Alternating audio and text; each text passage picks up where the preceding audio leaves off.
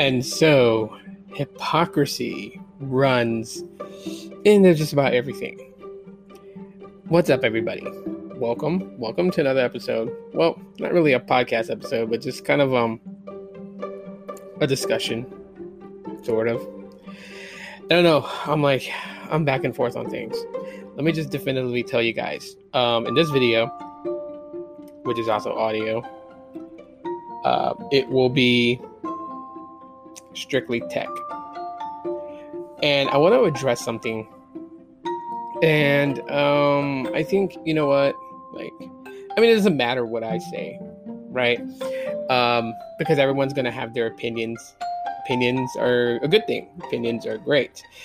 But it is one thing when you get the answer to your question and you still have to ask around about it, and you still have to try to figure things out. So what I'm addressing is two things. So the need to have a Qualcomm chip in the Pixel 6 makes absolutely no sense. Now I get it. People see what Qualcomm has done in Samsung devices, what Qualcomm has done in Moto devices and LG devices, right? They have sat high and mighty, very high and mighty, on their pedestal for so many years, being the manufacturer that manufactures chips for different OEMs, right? So OEMs can basically take advantage of this and do where they go and they'll give chips to Huawei. They'll give, not really Huawei. Huawei kind of does their own now. But like Xiaomi or, Motorola, Lenovo, right? We know that. And, so people were like, well, they like Qualcomm. So they were like, why did Google go away from Qualcomm? Why did Google exit using Qualcomm for their chips and just went straightly in on developing their own? And it kind of goes back to what, and again, like I said, one of the things that is prevalent in the tech space is complaining. Today, there's far more complaining than there is explaining. So there were a lot of complaints in the past that Google couldn't consider themselves in the same boat as Apple with their iPhones because Google didn't develop their own chip. So you have Google listening. You have them listening to you, that they make their own chips now.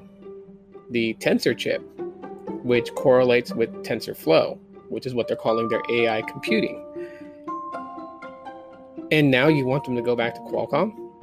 You want them to use an 800 series, because now the latest one is the 8 Gen 1. It's weird in, people's, statements about it. Now I understand about the modem side of things. The modem's not all that great. And hopefully in the Pixel 7, they use a far better modem than what they're using right now in the Pixel 6 and 6 Pro. But to say that they need to go back to a Qualcomm chip, you seriously missed the assignment. Google is far different from Apple. See, here's the big thing in a nutshell when it comes to it, right? Apple, they take their time in implementing features and new things into iOS. As a matter of fact, they share the same concept when it comes to them, just updating the hardware side of things. I'm surprised that they have a new chip every year. I would have thought they would have stuck with, a specific chip for 3 years. But nonetheless, I'm not ranking on Apple. All I'm saying is that Apple takes their time when it comes to doing things, and they don't really implement anything new until they, pretty much have it down pat. Which is why, a lot of people look at Apple and they're like, hey, Apple's, pretty serious about this. They're pretty good about what they do because they don't implement features unless it's 100% working. And good on Apple for that. On Android side of things, Android's like that, I got to rush today type of thing. Got to rush out there and get these things done. And so they will rush to bring in a feature to get it going, not because they want to be the first, but because they want to, they want to beta test this thing. If you haven't noticed on the Android side of things, they always want to have things beta tested by people, right? Which is why we had the Android beta program for people to install the next version of Android in beta and real world use it. I was going to say usage. Real world, use it. Use it out there in the real world and give feedback.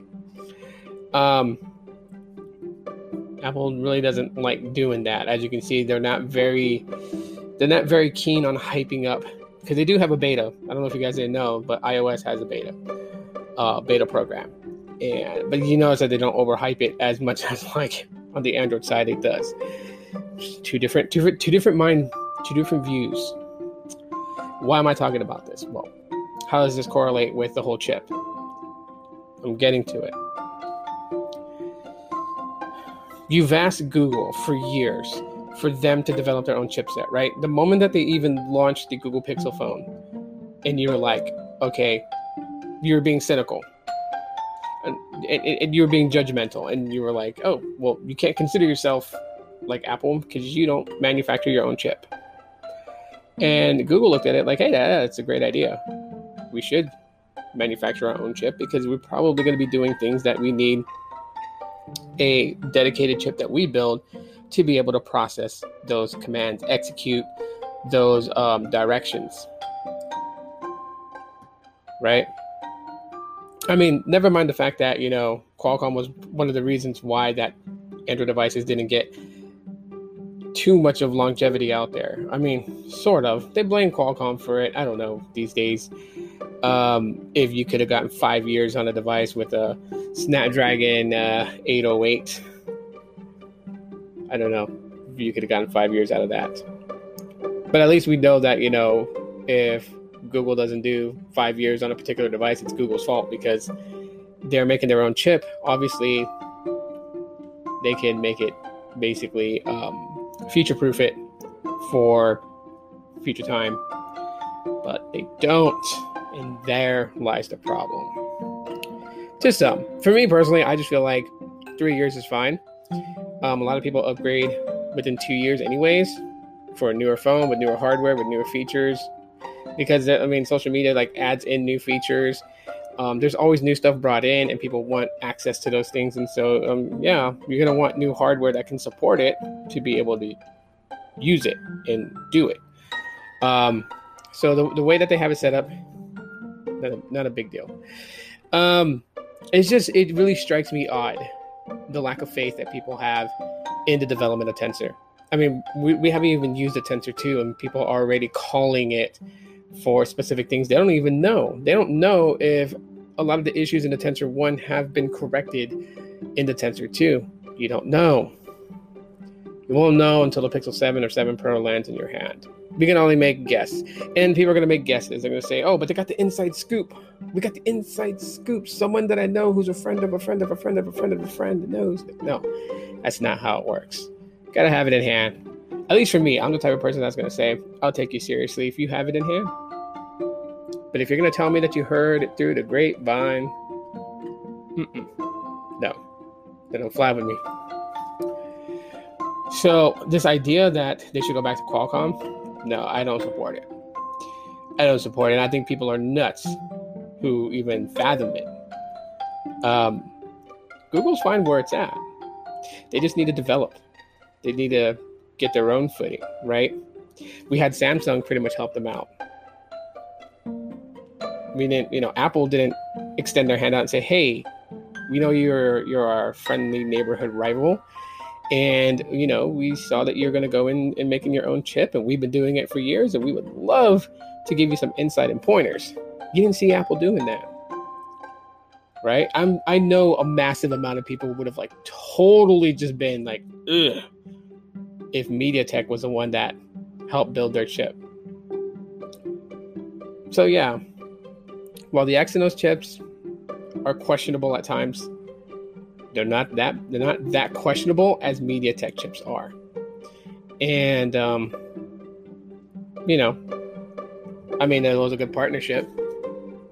Samsung gave a footing to Google as to how a chip is built, how to design. And Google helped Samsung with, hey, you guys got foldable technology. Let us optimize our software specifically for your foldables. See, quid pro quo. One hand washes the other. That's how it works in the world today. Like, I know everyone wants the Pixel 6 to act as a S22 Ultra. Okay. And maybe in certain things, the S22 Ultra is powerful. There are things the Pixel 6 and 6 Pro are powerful. It just depends on what resonates with you. See, there can't be one clear winner. Like, if the S22 Ultra was specifically great at everything, like everything on the list was checked off in green, then every other company would just fall back because there would be nothing else. See, Google Pixels are good at something that Samsung is not. Samsung is good at something that Google is not. OnePlus is good at something that both of those two are not. Motorola will be good at something that neither of them are good at. I mean, there's always specific things that each OEM has. Like, it's like a signature. And every customer identifies with one of them. Some people identify with Samsung and say that's the best Android experience they've ever had and will only stay with Samsung, and that's great. There are those who say the same about Google Pixels. That's great. Same with OnePlus. But what the Tensor is intended to do, it's intended for TensorFlow. AI computing. That's what it's powerful at. That's what it's meant for. It's not meant for your video games to run superbly flawless. It's not. It's meant to do specific things that require machine AI computing, TensorFlow.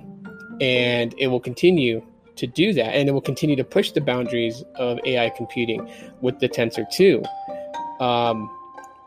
Google will continuously keep working on it. And so if that's not your cup of tea, well then, hey, you should know where I stand on things. My thing is, you can't make a Pixel an iPhone. You can't make a Pixel a Galaxy S or a Galaxy Flip. You can't. You can't make a Galaxy Flip a Pixel. You can't. You can't make an iPhone a Pixel. You can't make none of those iPhones. You can't make them what they're not.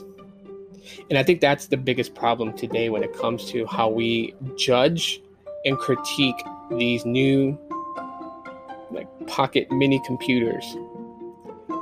We look at what everyone else is going after, and then we want what we have to be that thing. And that's totally wrong. You got to see them for what they are. Like, there's a difference between saying like the Google Pixels is the iPhone of Android. There's a difference of making a statement saying that the Google Pixel is on that level that the iPhone is. There's a difference from that to getting mad at the Pixel because the Pixel doesn't do what an iPhone does. It's completely two different things. They're only good at what they're being good at. So I say unto people, let's not ask Google to quit. We got them to do what we've been asking them to do for years with the Google Pixel phones. That's develop their own chipset. They're doing it. Now, they may not be doing it perfectly to some people's opinions, but let them, because it's trial and error. The only way they're going to get good at it is if they do it. Apple wasn't, super perfect with their chips when they were coming out. It took years and years and years with them changing things, developing new ways of building it. To get it to where it is today, took a bit. There is a large gap between Apple and Google that cannot be shortened. And that's the day that Google decided to build its own hardware, and the days that the days that Google, so days, two different days, that Google decided to build hardware, and then the day that Apple builds its own hardware. There's a difference in that. And why did I go plural on the Google side? Well, Google made their own hardware technically with the Google Pixel phones, but didn't make their own chips. And last year, they finally brought out a Pixel that has their own specific chip in it. And that's what it is. That's exactly what it is. Yeah, so there could be like 1,001 reasons why someone would say, well, it would have been beneficial for Qualcomm. No, it wouldn't. Gotta let Google do its thing. I know we all want to be the concerning parents that want to foster and care for Google, but we gotta let Google swim, sink or swim. You've heard that terminology. Google's in the pond, they're paddling. You just gotta back off and let them do their thing. And understand that they may come up with something great, they may epically fail. But trial and error, my friends. Trial and error. Thanks for listening. Catch me in the next one.